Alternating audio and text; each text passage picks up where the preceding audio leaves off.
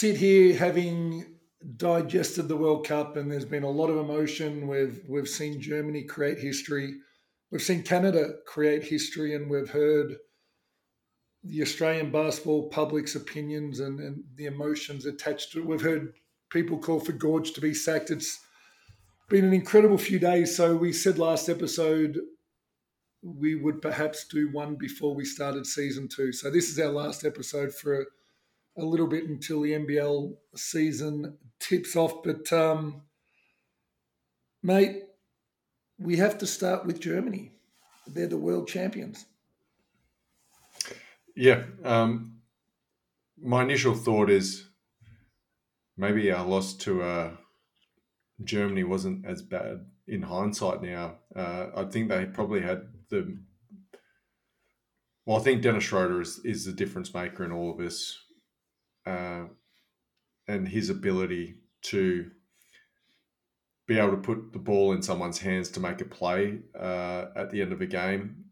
He seemed to have control that entire World Cup outside of the coach's control to have a bit of an argy-bargy with him. But it was interesting seeing that dynamic at the end of the World Cup as well. Like it's all hugs and rainbows. Had that not gone the way, does the coach probably lose his job for what he did? I think the instance you're talking about is that there was a really widely seen instance where Schroeder and Daniel Tice got into it on the bench, and the coach, first of all, broke them up and then benched them. And for an extended period of time against, I believe it was a Latvian game in the quarterfinals, the coach made his statement. He brought him back onto the floor, which is the first part of the story of that game. And this game fascinated me. I thought Latvia were incredible to watch. They were missing Porzingis. I thought they moved the ball and moved their players as well as any team in it, and probably achieved as much or as close to their capabilities of any other team in this tournament outside of Germany. But I just keep coming back with all of the emotion around the Boomers and Germany. And I've probably jumped the gun here, but Davis Bertans had a 3 to knock Germany out in the quarterfinals in that same game. And if he makes that shot, it's an entirely different conversation. It was such an incredible sliding doors moment because that 3 didn't miss by far. But as it goes, Germany win one that they maybe should have won more easily. I spoke to some Canadian basketball people after the game, and everybody hoped that 1 point win was their loss, and they go on to become world champions. It was an incredible game for so many reasons now that we've seen the tournament play out. I know we like the conversational Euro steps. So everything that you just said, Latvia reminds me of the Andre Lamanis Boomers with the ball movement. Right. Yes. And watching them, I was like, man, this is what I thought our Boomers team would look like offensively, the way that we should move the ball. Not sure if you saw on Twitter today, but Latvia had similar to Serbia, they went to town hall and all that. The crowd there for a team that finished 5th was unreal. It was incredible.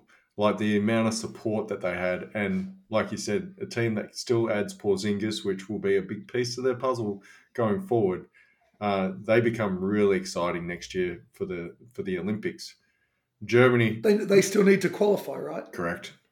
But off the back of what we've just seen without Porzingis, the ability to add him, yes, there's other teams that have pieces to add to the puzzle, which to me is a real concern for Australia at the same time with what's still to come and what's going forward.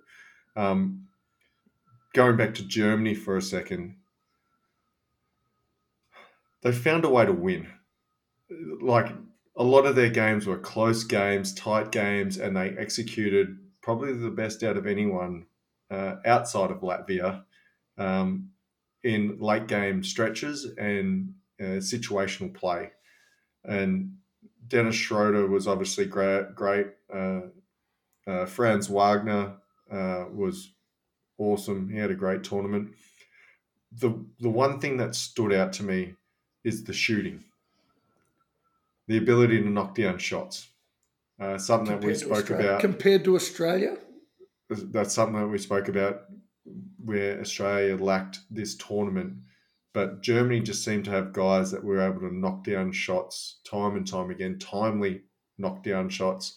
And we've both been in a situation where that is the difference between winning and losing at a FIBA level, is the ability to knock down the three ball. And I thought Germany did it really well all tournament. Without looking at stats, it just seemed like they were just constantly knocking down threes. I'll go on another conversational Euro step you just mentioned, but as I watched Latvia, the minute I stepped on a plane to start my 3 years in Russia, my first preseason was in Riga, the capital of Latvia. Mm-hmm. And from the minute I walked into Ural Great Perm, we shot the basketball. We trained two to 2.5 hour sessions a day. At least 2 hours were catch and shoot, catch and shoot, catch and shoot. If you couldn't knock down a jump shot, you couldn't play in Russia, in Latvia, in many of the European nations. And I think that's somewhere Australia's fallen behind. And we mentioned with our incredible chat with Sam Vicini that we're very system-based. We're not as much skill-based here in Australia. And shooting's one of those skills that your writer was really highlighted on a global stage that we haven't kept up with the rest of the world. Speaking of the rest of the world, Serbia were missing arguably the best basketball player in the world and won a silver medal. Their default best player, Bogdan Bogdanovic, was sick and sat most of the fourth quarter. He was so ill he couldn't play in a World Cup silver medal game, yet still pushed Germany to the brink. Really, really impressive tournament. Bogdanovic had a great tournament, made the All-Star 5. Their big guy, whose name escapes me, and it shouldn't because he's a big, I thought was incredible over the stretch of the tournament. But do you have any other thoughts on Serbia? I expected them, not knowing Bogdanovic was injured. And I must admit, I chatted to Dirk a couple of times as this went through from the night they were beating us to the semi-final and the final. I said, as soon as they got past Latvia, Germany were underdogs, significant underdogs in the remaining 2 games that they played. And I thought, it surprised me that Serbia weren't world champions once the United States were eliminated. They're just a good basketball team. The sickness to Bogdanovic definitely doesn't help, especially in a gold medal game where it's a matter of inches when it comes down to who makes a play, who doesn't, and all that.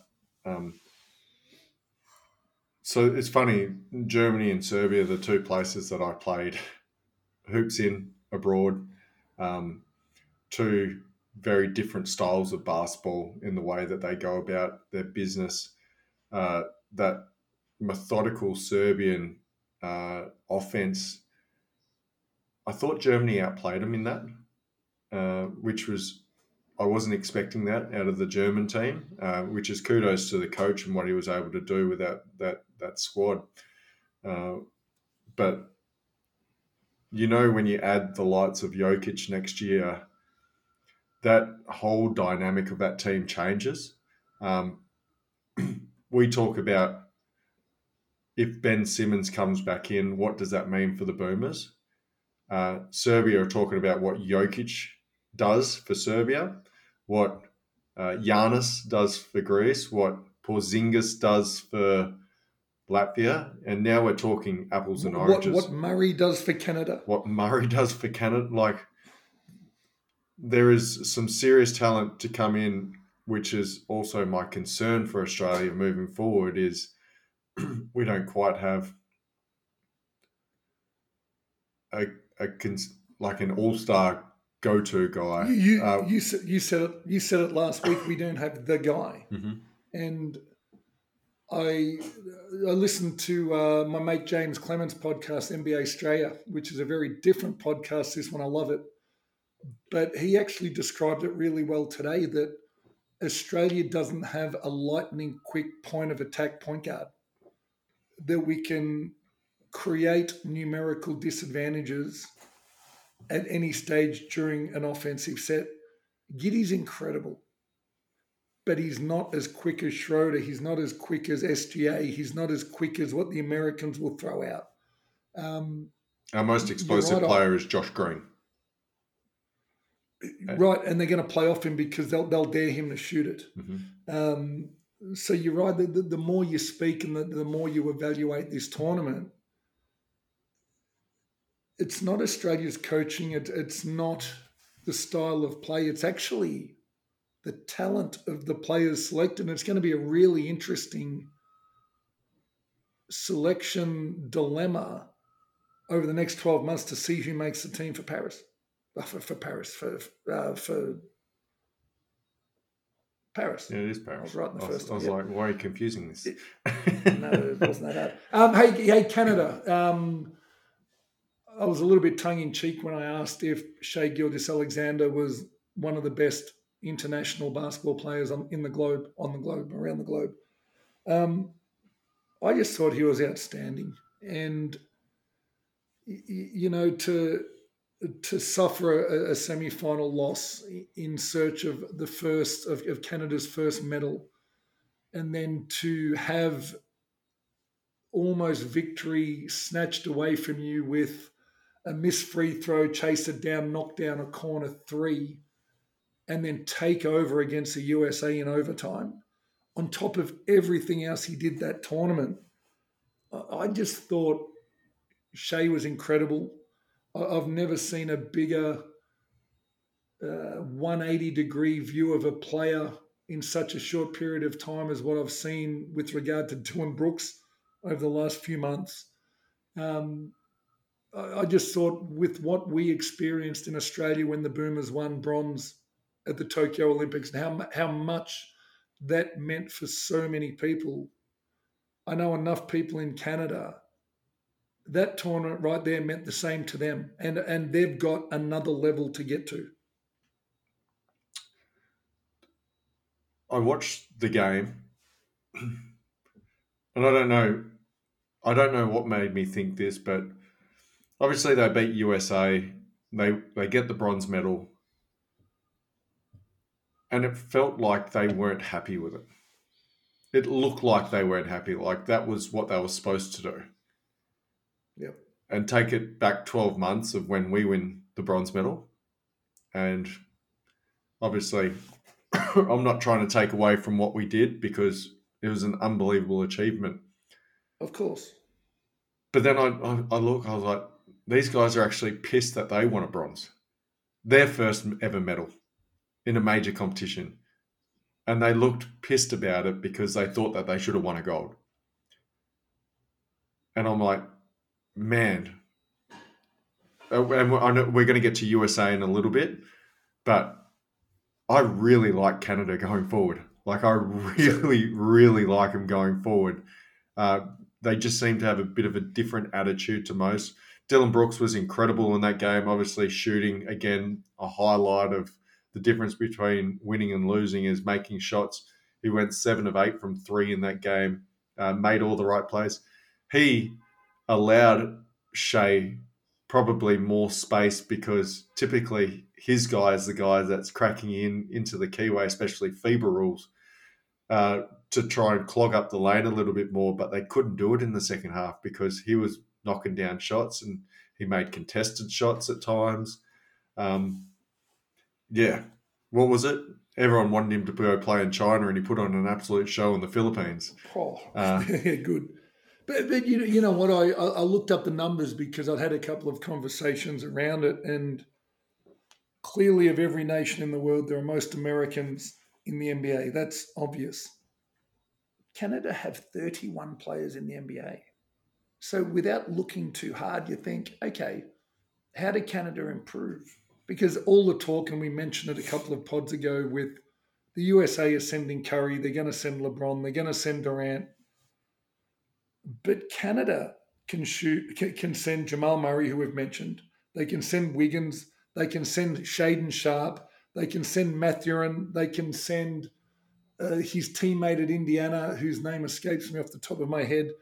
But they've got 31 guys in the NBA. And again, we mentioned geographical isolation here in Australia with how well we're going, having 11 guys in the NBA, and what a luxury that is.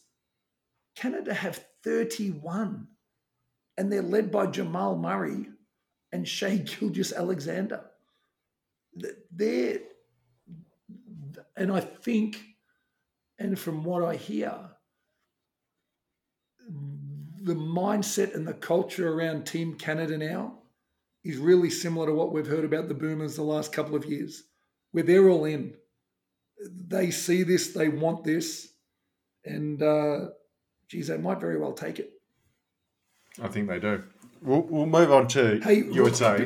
Before we get to the USA, I do want to mention one guy, and it's funny where your mind goes on these tournaments. And again, my comparison to what Canada did here to what the Australian Boomers did at the Olympic Games, but I couldn't help but be really, really happy for Kelly Olynyk. He's been a mainstay of that Canadian team when they sucked. The 0-5 Olympic Games, the non-medaling, the ninth place finishes and worse, the non-qualification to major tournaments. And I couldn't help but spare a thought for him when they won that medal. And as we've done, we're speaking about all of these other names, but for me, the best comparison I had for Kelly Olynyk in the moment where they won bronze was Joe Ingles. He's been the glue that's kept Team Canada together from afar. I don't know. I just felt really, really happy for that guy. And I'd spoken to you about it. What a luxury to have a guy like he's a very, very, very solid FIBA player. Like, he's a very good basketball player. He's in the NBA, so obviously he's a very good basketball player. But FIBA, someone of his size and his scoring ability, it's a real luxury to have. And I thought he played really unselfish in that role. He has a skill set to be able to take some wild shots and make some wild shots, because we've seen it in the NBA. But even some of the pick and pop action, he was really good at making an extra pass. He was really good at going into a DHO because he could see that his player was well off and someone else was going in the game. I really, really enjoyed watching him play this tournament. And he did take a backseat role to Brooks, to Shea and all that, but couldn't understate more how important he was to that team. It was interesting when USA hit that crazy shot from the corner, and they still had point whatever of a second left. The play they ran was for him, and he nearly made that. But I agree. No, wrap for him. Now, you mentioned USA. We've got to get onto the USA. Oh, there are so many thoughts about the USA, about the state of the game globally. What's your gut reaction? Not your gut reaction. It's been a few days now. Where have you settled on Team USA and their performance this World Cup?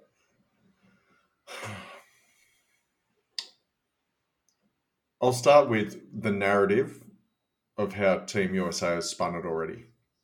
And this is a LeBron narrative. We're going to get a super team together to play next year. We're going to bring in Chris Paul, LeBron, Devin Booker, It can't be Chris Paul. He's put his hand up. Who cares? And my initial reaction is, if they pick KD and all that, and they bring back all these older players, in 2008, they won the gold medal versus Spain in the Redeem team, or is that, 2008? They won against Spain by 7 in their prime versus Pau Gasol and a bunch of EuroLeague guys. The entitlement of them thinking that this will be the answer is incorrect. I think Kyle Kuzma said it best. you better find yourself some NBA stars that are comfortable to play a role, to learn how to sit down and play defense and might not touch the ball. Because they just haven't found the right balance. They've won a lot of games on talent alone, but the system hasn't been there or the buy-in. You look at this current team and their makeup.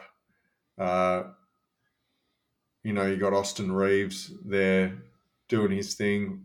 I thought he was a solid FIBA player. They don't strike fear into you anymore. The rest of the world is no longer going, holy shit, we got to play against Team USA.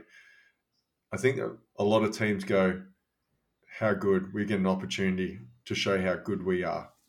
And yeah, I just think that they lacked bigs that understand the FIBA system well, and they get confused about role and ability.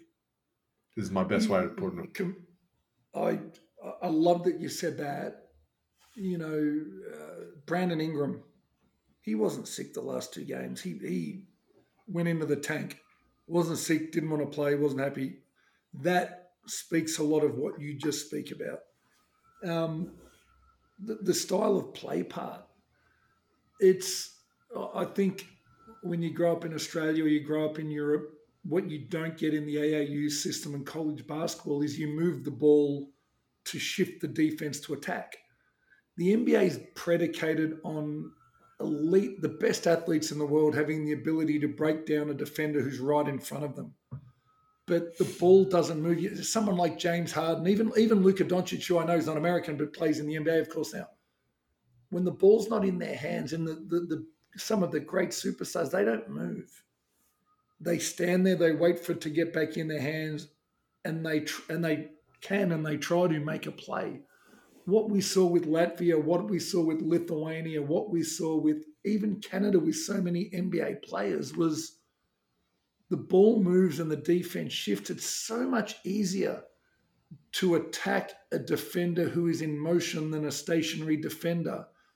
And by extension, 5 stationary defenders who have now loaded up on the guy with the ball. And I still don't think American basketball gets that. And so I agree, they very well, with their best team, may out-talent a lot of the teams, but it won't be easily.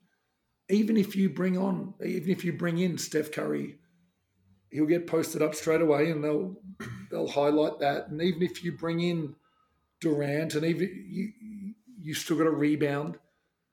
I really, really hope. How great will the next Olympic Games be if all of the superstars are injury-free and available? Geez, I can't wait. Well, one team that we haven't spoke about is the French team. Like, they're coming off a disappointing, but you add Victor Wembanyama to that group as well. I think they're going to be a whole lot hungrier come the Olympics, playing in their home country as well. Like, it's just another one to add to the list. But, yeah. So let's come back home for a minute. You've heard a lot about the Boomers' performance. We spoke about it last pod. Has your opinion changed at all with Germany winning gold? As I mentioned right at the start, the sliding doors moment that Germany had with Davis Bertans missing a 3 on the buzzer to eliminate them, for me, in my mind, highlighted what we spoke about, is that the Boomers, like Germany, can medal, but also be knocked out at any stage through a tournament like this. And I know that we're both biased, so let's not comment on Gorge, but there's no one better to take this team into the Olympic Games than Gorge, and he'll hand over after Paris. Who that is to, I do not know. But the worst thing, and I'm glad BA didn't even consider it, would be to appoint a new coach over the next 12 months. Somebody will get their shot after the Olympic Games. My first question, and I don't actually know the answer to this, but the people who have a voice in Australia with Australian basketball of note, who actually wanted Gorge to be fired? Well, there's probably a few.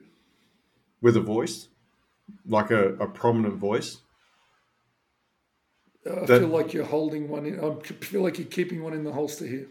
No, I'm like, I haven't seen anyone of note of like that gets it, like that had said that Gorge should be fired. I'm not holding anything here. I'm just asking a genuine question.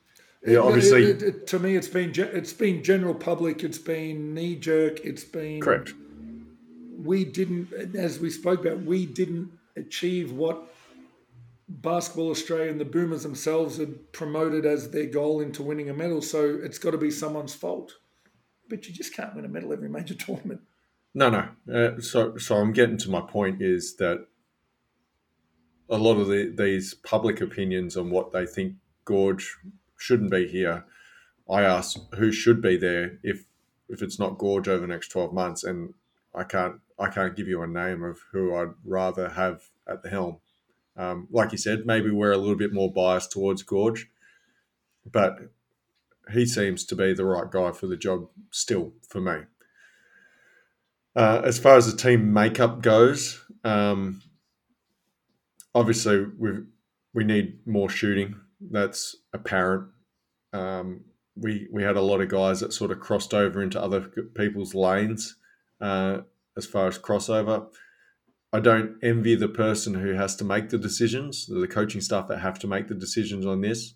But there was always going to be this knee-jerk reaction from the public with how loud the Boomers culture had got and the build-up to this World Cup, the documentary that came out, the fact that we've got, the 11 players in the NBA. We're a greedy country. We want more. We want success. We want gold. But as you said, it doesn't happen for everyone. What you want and what you get are two separate things.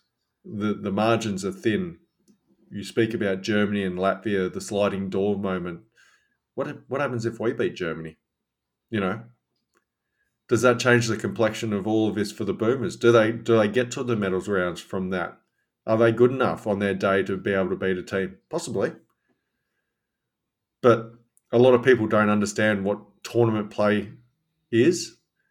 The fine line between players, how good they feel on the day, how confident they feel going into a game, what happens there, and managing a roster that is full of NBA guys now. They want to play. Not everyone gets to play. I think about even the Team USA, like Cam Johnson hardly got to play. He played spot minutes here and there. This is a guy that's making millions and millions of dollars that's hardly getting to play. How do you manage that roster? And there's obviously a changing of the guard with the Boomers as well. We've got all these young players that are coming through. We've got a few of the older heads. There's not a whole lot of middle ground in there. And so I think the makeup of the team going forward probably changes. It'd be interesting to see what they do to solve the shooting problem.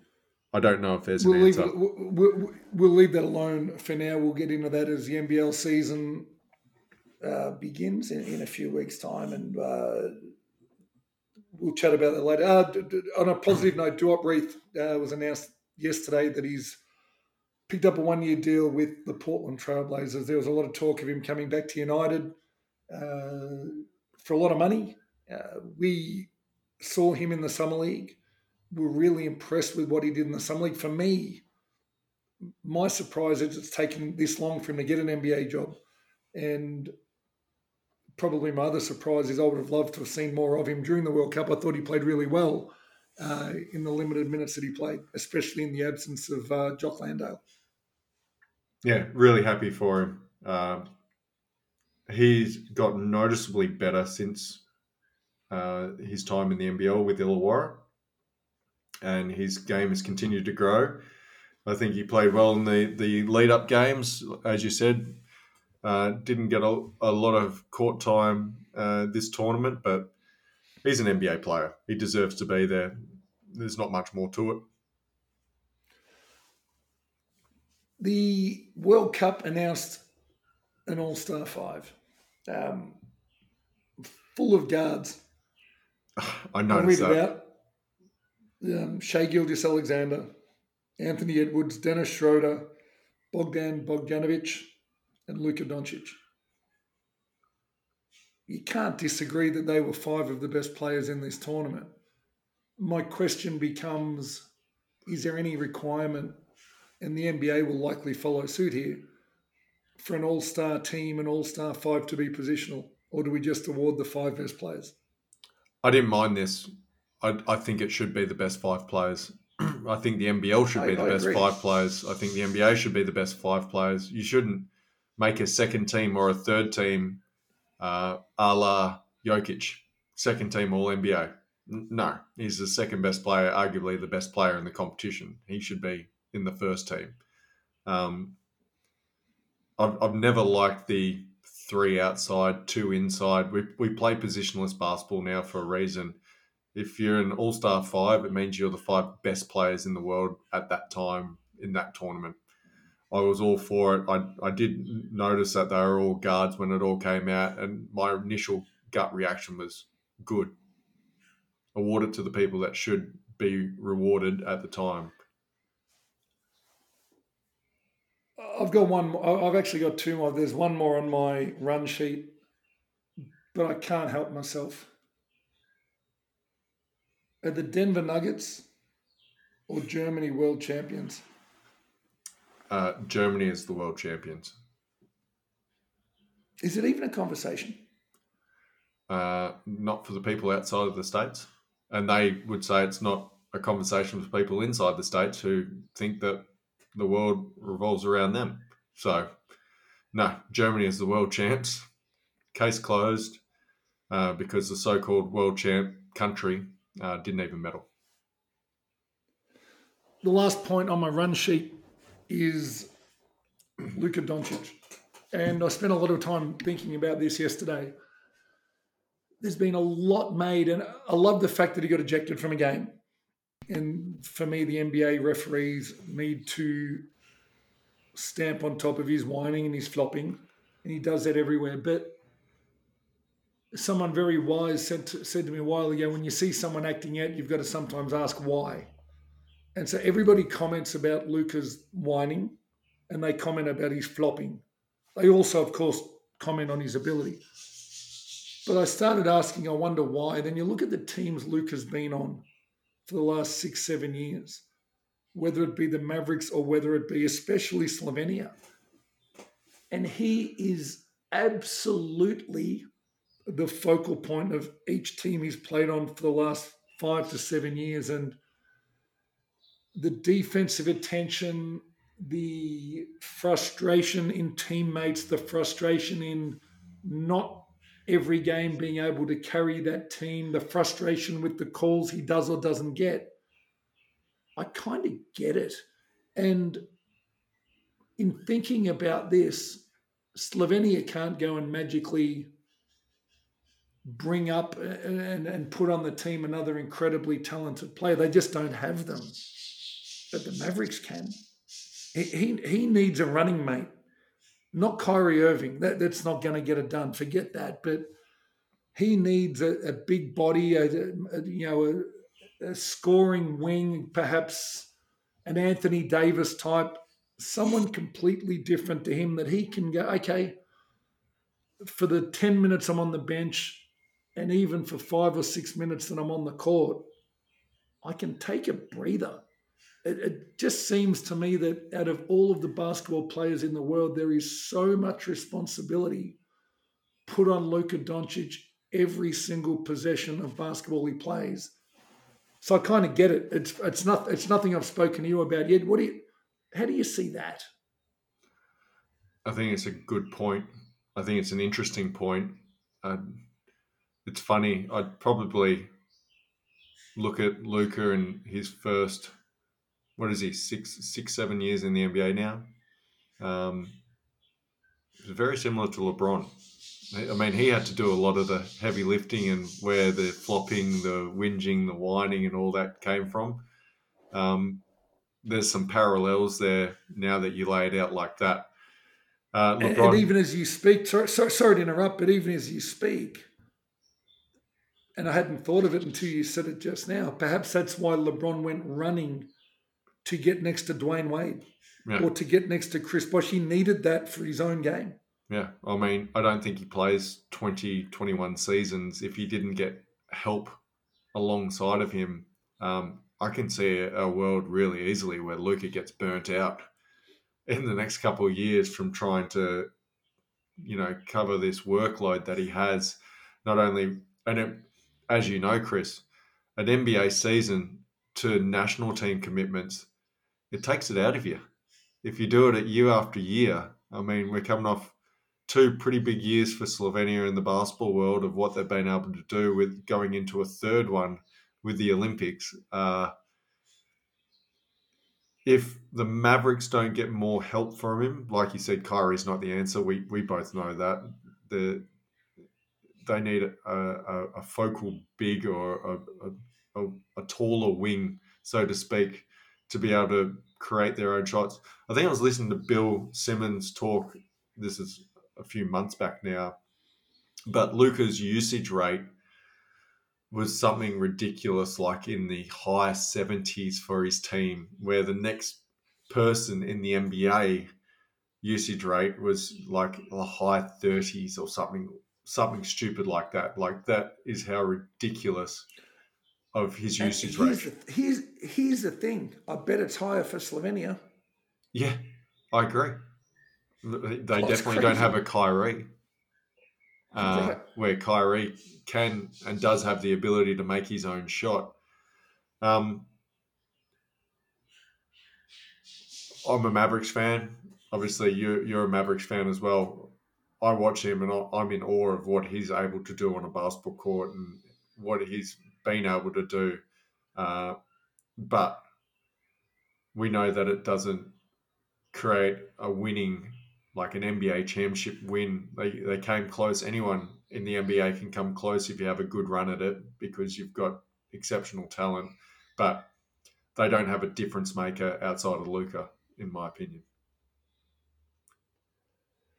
Mate, that'll do it for season 1. We'll officially rule a line under this one and we'll call this season 1. And we'll be back in a couple of weeks with a preview of the NBL season. I know we've already had some really interesting thoughts, but I'm heading up to the Blitz next week. I'm going to check out all of the teams, see some of the new players in person and get a really good feel. A few other really exciting announcements that we might even hold off a couple of weeks and make on this podcast and shoot them out to media, and got a few things coming up in the future that we'll announce. But were those season 1 done, mate? We weren't sure how this would go, but we've loved it. I've loved it, and we'll see in a couple of weeks for season 2, mate, bigger and better. This has been a really awesome year, I think. This is something that we've spoken about for a long time, wanting to do.